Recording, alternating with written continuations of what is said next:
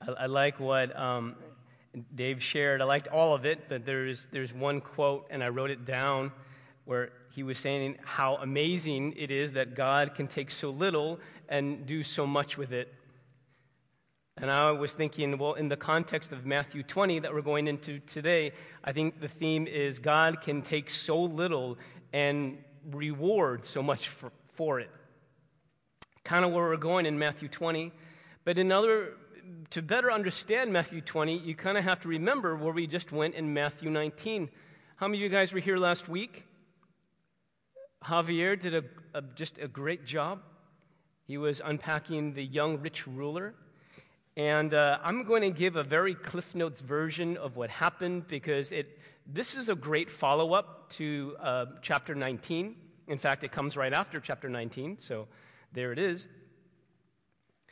But it was one of those things where Jesus gave this young man an offer he can't refuse. Now, I know you're thinking Godfather when I say that. It wasn't that kind of offer. But it was supposed to be an irresistible offer. And the man refused. He just walked away, said, no thanks, And now Peter is watching this. And then the question that goes in Peter's mind is kind of like, well, wait a second. I walked away from everything I had to come follow you, Jesus. And so he's kind of like, what's in it for me? I don't know if you guys have ever felt that way. Like, I've given a lot for Jesus. I've sacrificed. I've left my dad in the boat for Jesus. What's in it for me? Now, it's interesting when Peter says that. What you don't see is Jesus go, you left your dad in the boat. I'm so thankful for you. I go around, I tell your story to people because I'm so proud of you. He doesn't do that. What he does do is he's like, well, Peter, and this is me paraphrasing, you have no idea the deal that you got. Way better, right? Okay, so it's like, well, you can't outgive God. It seems to be that kind of message. But then he ends this teaching by 30. But many who are first will be last, and the last first. And you're like, what is that? How does that fit? What is that about? What's that? Now, it's a little bit of a rebuke to Peter. I don't know if you ever thought of it that way. It's a little bit of a corrective. Peter, you're kind of thinking a certain way. Let me just throw that in there to kind of correct you. Now, if you go into 20, you see at the end of 20, verse 16, so the last will be first and the first will be last. So it's a follow-up from the last teaching. It's connecting. So we're on the topic of rewards. We're on the topic of motivation. We're on the topic of God giving to us. And Jesus continues the teaching. All right? Y'all with me? Make sense? Okay, I'm going to read it fast. For the kingdom of heaven is like a master of a house who went out early in the morning to hire laborers for his vineyard. By the way, when you hear kingdom of heaven, you're thinking of a previous message that was given, which defines kingdom of heaven as the redemptive reign of God, right? So this is how God works. Okay, this is what happens when God comes in our lives. All right, went out early in the morning to hire laborers for his vineyard. After agreeing with the laborers for a denarius a day, that's a full day's wage, he sent them into his vineyard. And going out about the third hour, he saw others standing idle in the marketplace. And he said to them, you go into the vineyard too, and whatever is right, I'll give to you. So they went. Going out again in the 6th hour and the 9th hour, he did the same. By the way, it's 3-hour increments, okay? And so the first hour, these guys would work at 6 a.m., right? So the first hour, 6 a.m., and then it's 3 hours later, 9 a.m., noon, 3 p.m. Okay, you guys got it, right? That's how it all works. Okay. And then he said to them, too, you go in the vineyard. And so they went, going out again in the 6th hour, 9th hour, he did the same. Okay.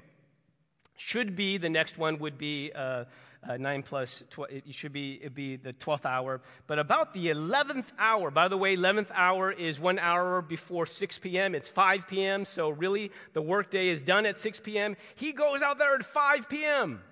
5 p.m. Oh, that's interesting. Okay. The 6th hour and then the 11th hour. And he went and found others standing.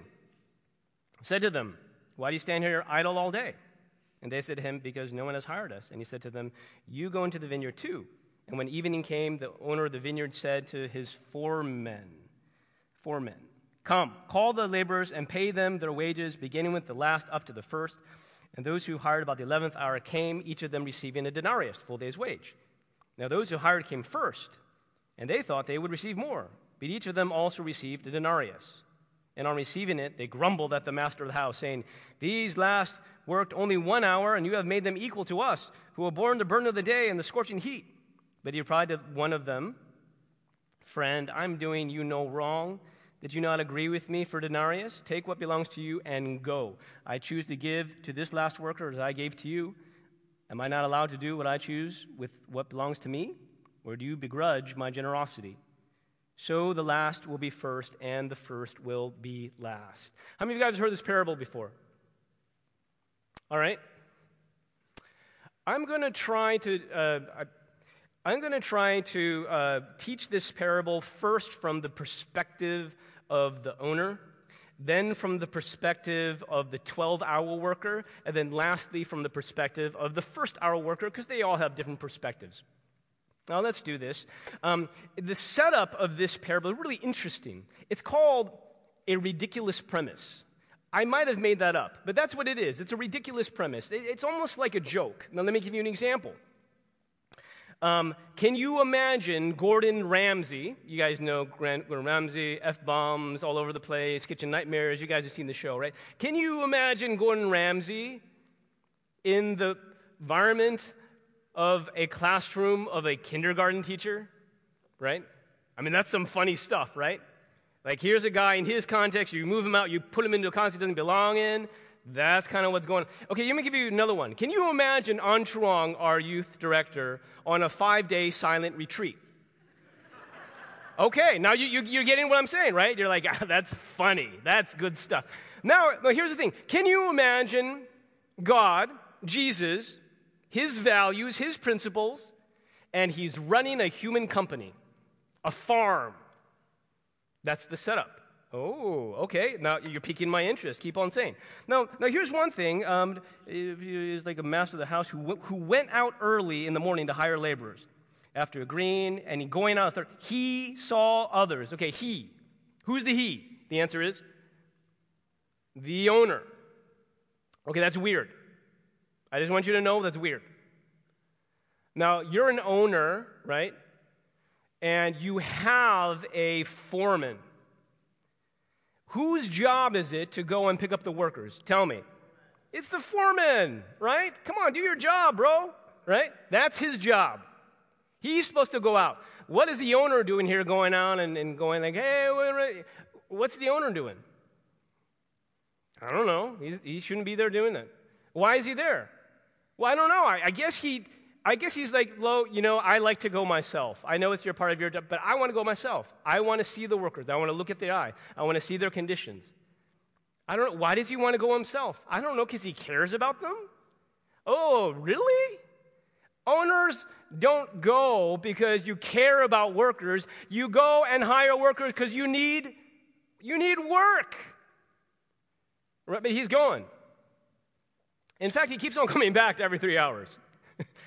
What are you doing here again? I don't know why he's back 3 hours. If you really want the most bang for your buck, you go early in the morning, you bring a bus. You say, everyone get in, and then you get everyone, especially if you're going to pay them the same price. This doesn't make sense. Why does he keep on going back? The only reason I can think of why he keeps on going back is because he wants to know that the other workers have been cared for.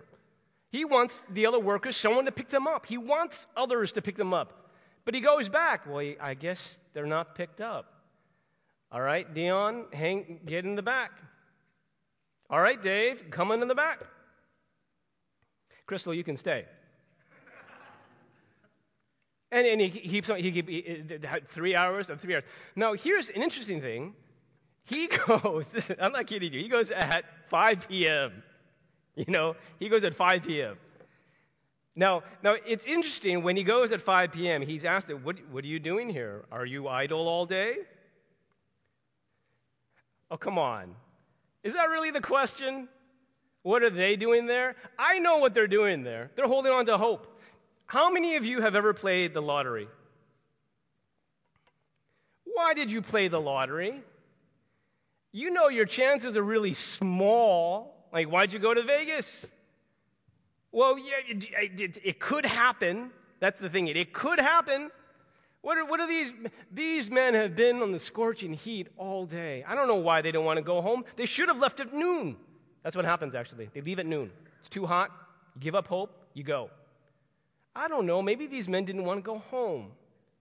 Maybe they're married. Maybe they didn't want to hear their wives go, "No luck again today, huh?" They didn't want to hand down their heads in shame. They're holding on to hope. That's not weird. I'll tell you what's weird. What's weird is that the owner is here at 5 p.m. That's weird. He's like, "What are you doing here?" Really, the question would be like, "Owner, what are you doing here? What are you doing giving me a job? You really want me? Really?" Gets in the back, goes. How much work do they do? 1 hour. Actually, maybe less than then because there's commute time. Maybe like 45 minutes. 45 minutes of work? Okay, now we're talking about this employer. Now let's get to the end. There are two things that are weird with this employer at the end. Two shocking things. Okay, the first one everyone kind of knows. It's shocking that the workers who work for 1 hour got paid a full day's wage. We all agree that's shocking? If so, say that's shocking. Okay, we all agree. Now, this is the second thing that's shocking. The second thing that's shocking is the order. I don't know, did you notice the order? Who did they pay first? The people who just put in 1 hour of work. Really? And then he went backwards.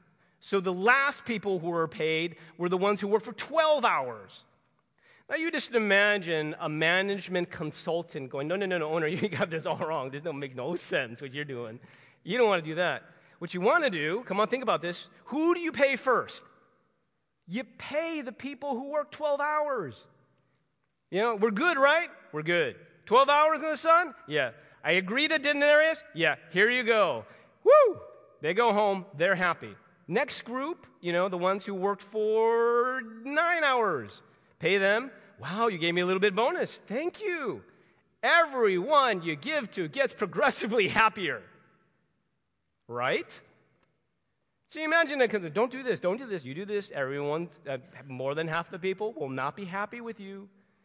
So here is the owner like, no. Let's get the 1 hours here first. Pay them. Really? Wow. Okay, why? It must be that the owner is doing something and he wants everyone to see it. What does he want to see? What's the point? I think this is the point of the parable. What does he want everyone to see? Well, okay, this is my first take. I think he wants everyone to see that all the gifts are his, and I will give them to whom I please. Period. You guys okay with that? I don't know if you're okay with that, but do you see that from the parable? It's definitely from the parable.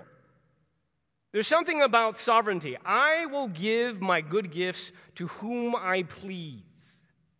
But there's more to this. God doesn't see and discern how he wants to give his gifts based on the values that we would. Do you guys see that too? God does not value what you value. God does not honor what you necessarily honor. What impresses you, God's like, that's not really that impressive to me, honestly. I mean, doesn't it say in Isaiah 55 where God says, as the heavens are higher than the earth, so are my ways than your ways, and my thoughts from your thoughts. What do we prize? We prize ability. We prize people who can perform. We prize people who are chosen first, who can work hard in the sun and see the fruits of their labor. We like performance. We like to measure people according to what they can do. And here's God like, actually, that doesn't mean that much to me. Really? Our world runs by meritocracy. If you can perform, you are valuable. And God's just like, I really don't see it that way. Wow. Here is God, and he's different. He doesn't go by merit. He goes by grace. He goes by grace. I told you I was going to kind of walk through the different perspectives of the different people. The next people I want to talk about are the 12-hour workers. I'm just wondering if anyone here kind of resonates a little bit with the 12-hour workers. You're a little bit like, I don't know, I read the story and it's a little bit unfair. Maybe you're like, this is not my favorite story. Because I resonate with these workers. They worked hard in the sun. Who are these people? You know them. You might relate to them. These people are the A-Team. You guys ever watch A-Team when you were growing up? I know I'm dating myself. Okay. Yeah. These people are the overachievers. These people are the high performers. These people work hard in the hot sun for 12 hours, working hard. These are able people. These are full-bodied people. Now it's pay time. The people who got paid, who work for 1 hour, they go first. It's in front of everyone. They get 1 denarius. Now, what are you thinking if you're the 12-hour worker? What are you thinking at that moment? You're thinking, wow, this dude is rich. That's what you're thinking, right? That's what I'll be thinking. This guy's rich. And then, if you really are like an overachiever, you start doing some quick math. Quick math. And this is how it goes. Like, 1 hour equals 1 denarius. 12 hours equals 12 denarius. Woo-hoo-hoo! Right? That's what you're thinking. That's what you're thinking. Now it's your turn. You get 1 denarius. You're like, what? What? I mean, honestly, can you relate? What? What is this? I worked 12 hours in the sun. I worked hard for you. Those guys, they just came in. Look, if I knew you were going to pay it like this, I would have just taken it easy and slept in all day and been on my PJs and watched O.J. Simpson versus the People. Then I would have come in at 3, but you're not motivating me to work hard. This is not fair. Can you hear it? This is not fair. Can you resonate with that? This is not fair. I don't know what you're doing, but this is not how a company should be run. This is mismanagement.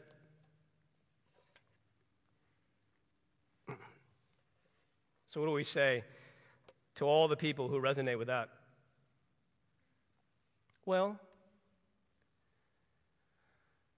you see, the 12-hour workers had an understanding of their relationship with the owner. I'm just going to start calling the owner God right now. And their understanding is that it's a contract, right? It's a contract.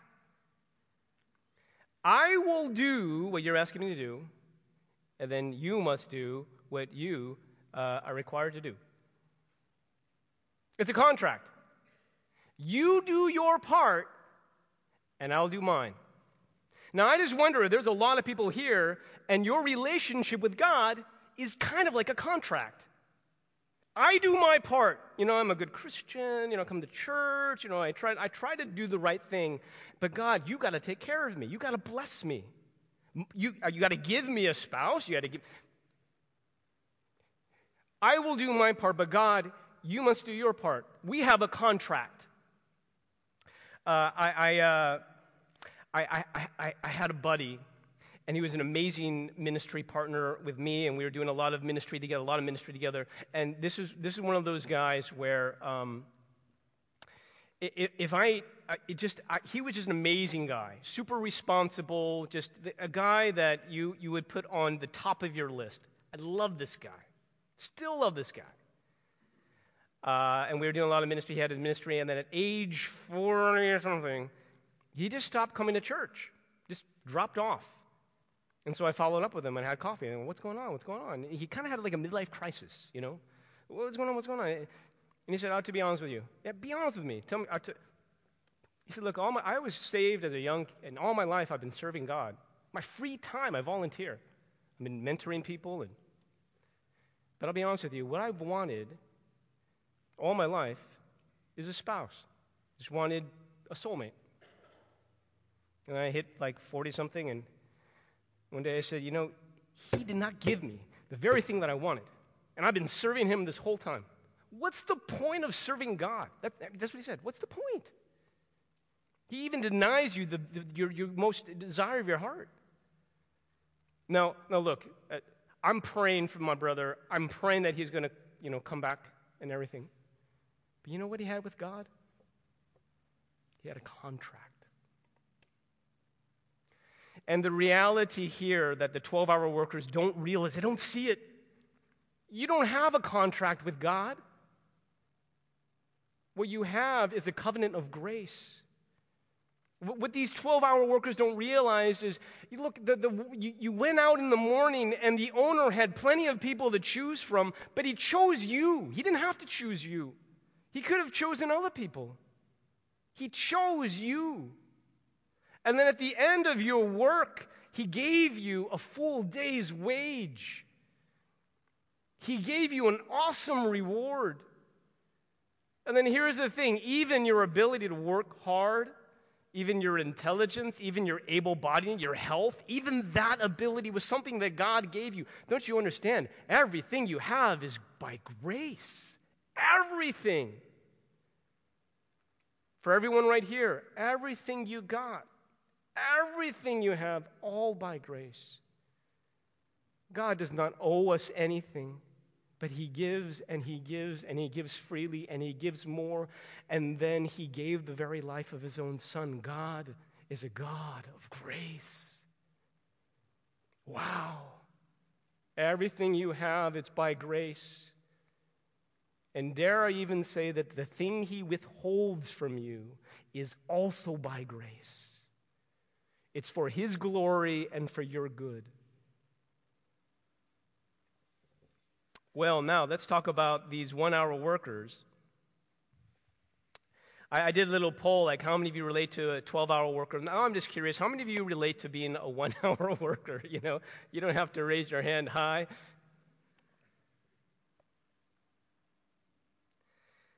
These are the people who never got chosen. These are the people who don't feel good enough. They woke up at 5 a.m. too. They showed up at 6 a.m.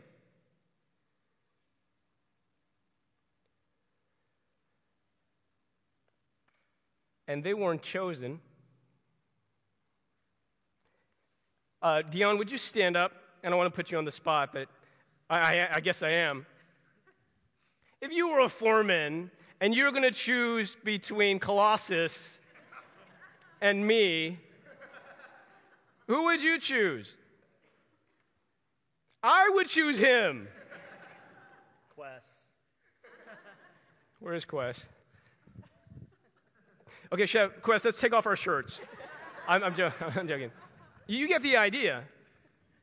Now, of course, this person is thinking, well, maybe they got there first. Maybe they got there first. But then they're thinking, no, it's because I don't look very impressive. I'm 5'5". He's way taller. But then, I don't know, 9 a.m. comes around, and they're being sized up. I get chosen again. Noon. Again. Now, most people go home, but I don't want to go home. I need a job. I need some work. I don't want to go home and just not be able to provide for my kids, so I'm going to wait around. 3 p.m., again, not chosen.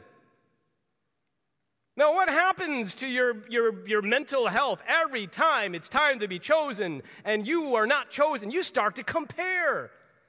Well, I guess he's better looking than me. He's smarter. He's taller. He's got more networks. He knows how to sell himself. I get it. I'm a nobody. You feel like you don't measure up. Now, I would say Actually, I can totally relate to the 12-hour worker, but I can also relate to the 1-hour worker. And I think this is a little bit the reason why. Sometimes we blame our parents for everything. Yeah. So when I was young, my parents would get together with other parents and they would compare kids. And sometimes they would do it very openly and very loudly. And sometimes I would hear them. And in my high school, there was a kid by the name of Jeff Wong. And Jeff Wong was every parent's dream child. Did you have a Jeff Wong in your school? I bet you did. Now, and Jeff Wong, like every mom would compare their kid to Jeff Wong. Always again, and Jeff Wong was very polite, and it's like, oh, do you know that Jeff Wong, when he came back home, he prepared dinner for his parents, but this is after he volunteered at the hospital, and Jeff Wong, do you know he's going to Stanford, and oh, you're going to Cal, that's good too, but I hated Jeff Wong. I hate you, Jeff Wong. I still hate Jeff Wong. And so I kind of grew up thinking, I try hard, but I'm never good enough. There's always people who are better. I don't know why. I take this complex with me everywhere I go. I don't know. Maybe you do the same thing. In your school, you compare yourself to the top. In your work, you're comparing yourself to another employee. Maybe you see yourself in the voice of your mother-in-law. Maybe you always feel like you never measure up to your husband, to your boyfriend, to your parents. I never measure up. That's how these guys felt too. Never measure up. I'm not good enough. Here's this employer. Gosh, this is grace. Now, I look at this parable, and this employer, he's from another world. Apparently, God does not value you based on what you can do, or based on your performance, or based on what you can do for Him. All my life, I've been seeing myself, my value is what I can do. And here is this employer, he's like, actually, I don't really care that much about that. Then what do you care about? I choose you. Why? I have nothing to offer. Actually, no. I want you to go on my vineyard and work for 1 hour. I'm not going to give you a handout. I'm going to give you work for an hour because I value your work and I value you. I value you for you. What do I have to offer? It's not based on what you can offer me. I choose you by grace and by compassion. I choose you because I choose you. Well, what do you find in me? I choose you by grace. Wow. Is that our God? That is your God. Now, recently I was watching my son, Ryan, in his first game of basketball. And I was pretty excited about this, And,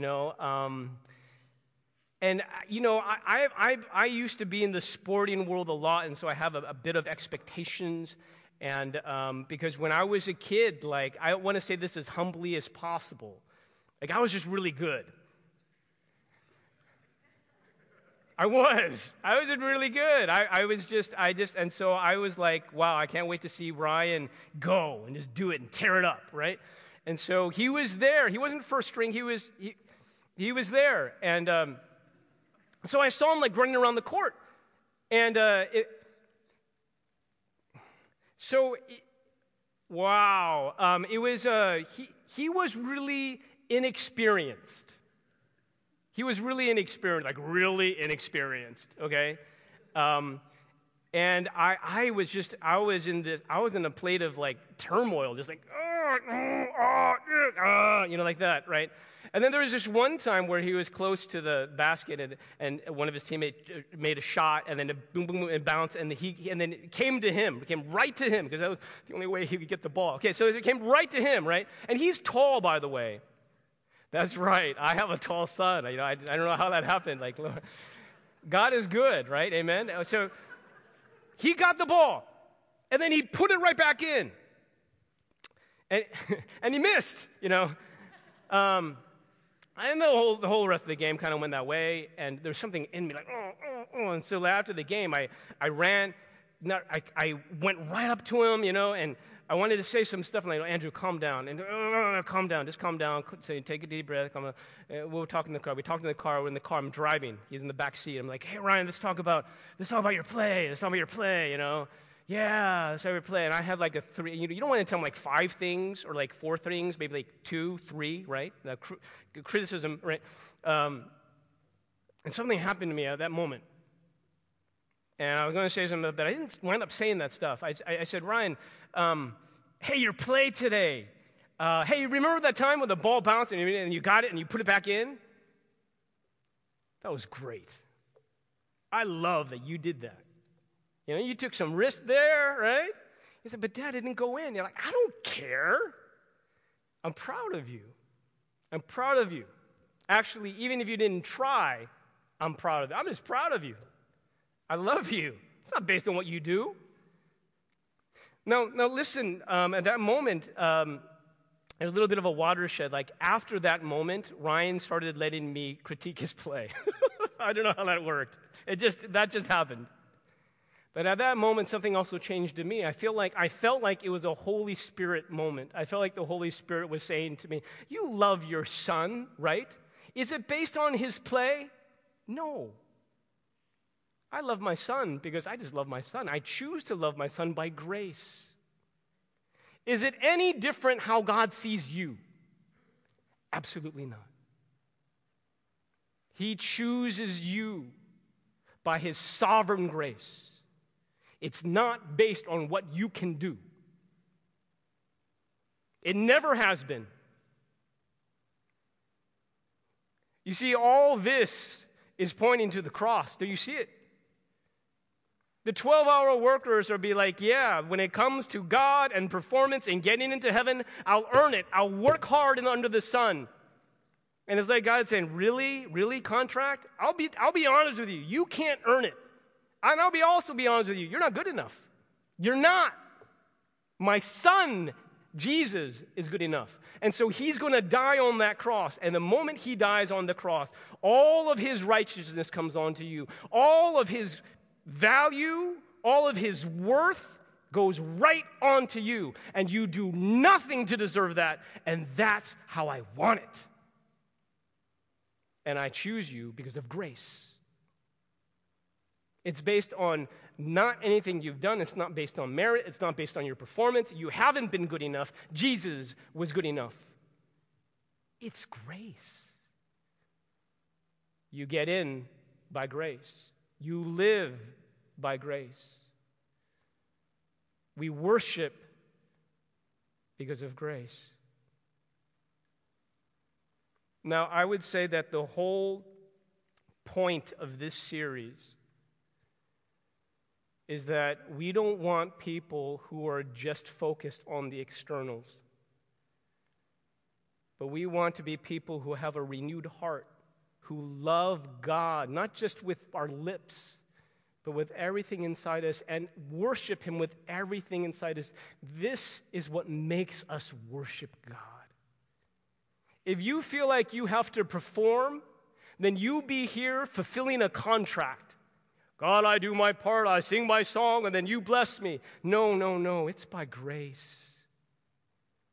This God who gave up everything for you, sheer grace. And when you sing from your heart, it's because of grace. We have an amazing God who is filled with His amazing grace. And that's what makes us want to sing. That's what makes us want to worship. So let's do it. Let's stand and I'll pray. Father, I thank you for your amazing grace. I thank you that we don't live by a contract with you, because no one wants to worship a God that just, he's doing his part because I'm doing my part. But we worship a God who gave up everything and gives us everything by grace. And that makes us want to sing. I just want to pray for everyone's heart, Lord, that we would give up our contracts with you, and we would live, and we would move, and we would love you because of your grace, your amazing, wondrous, scandalous grace. In Jesus' name we pray. Amen.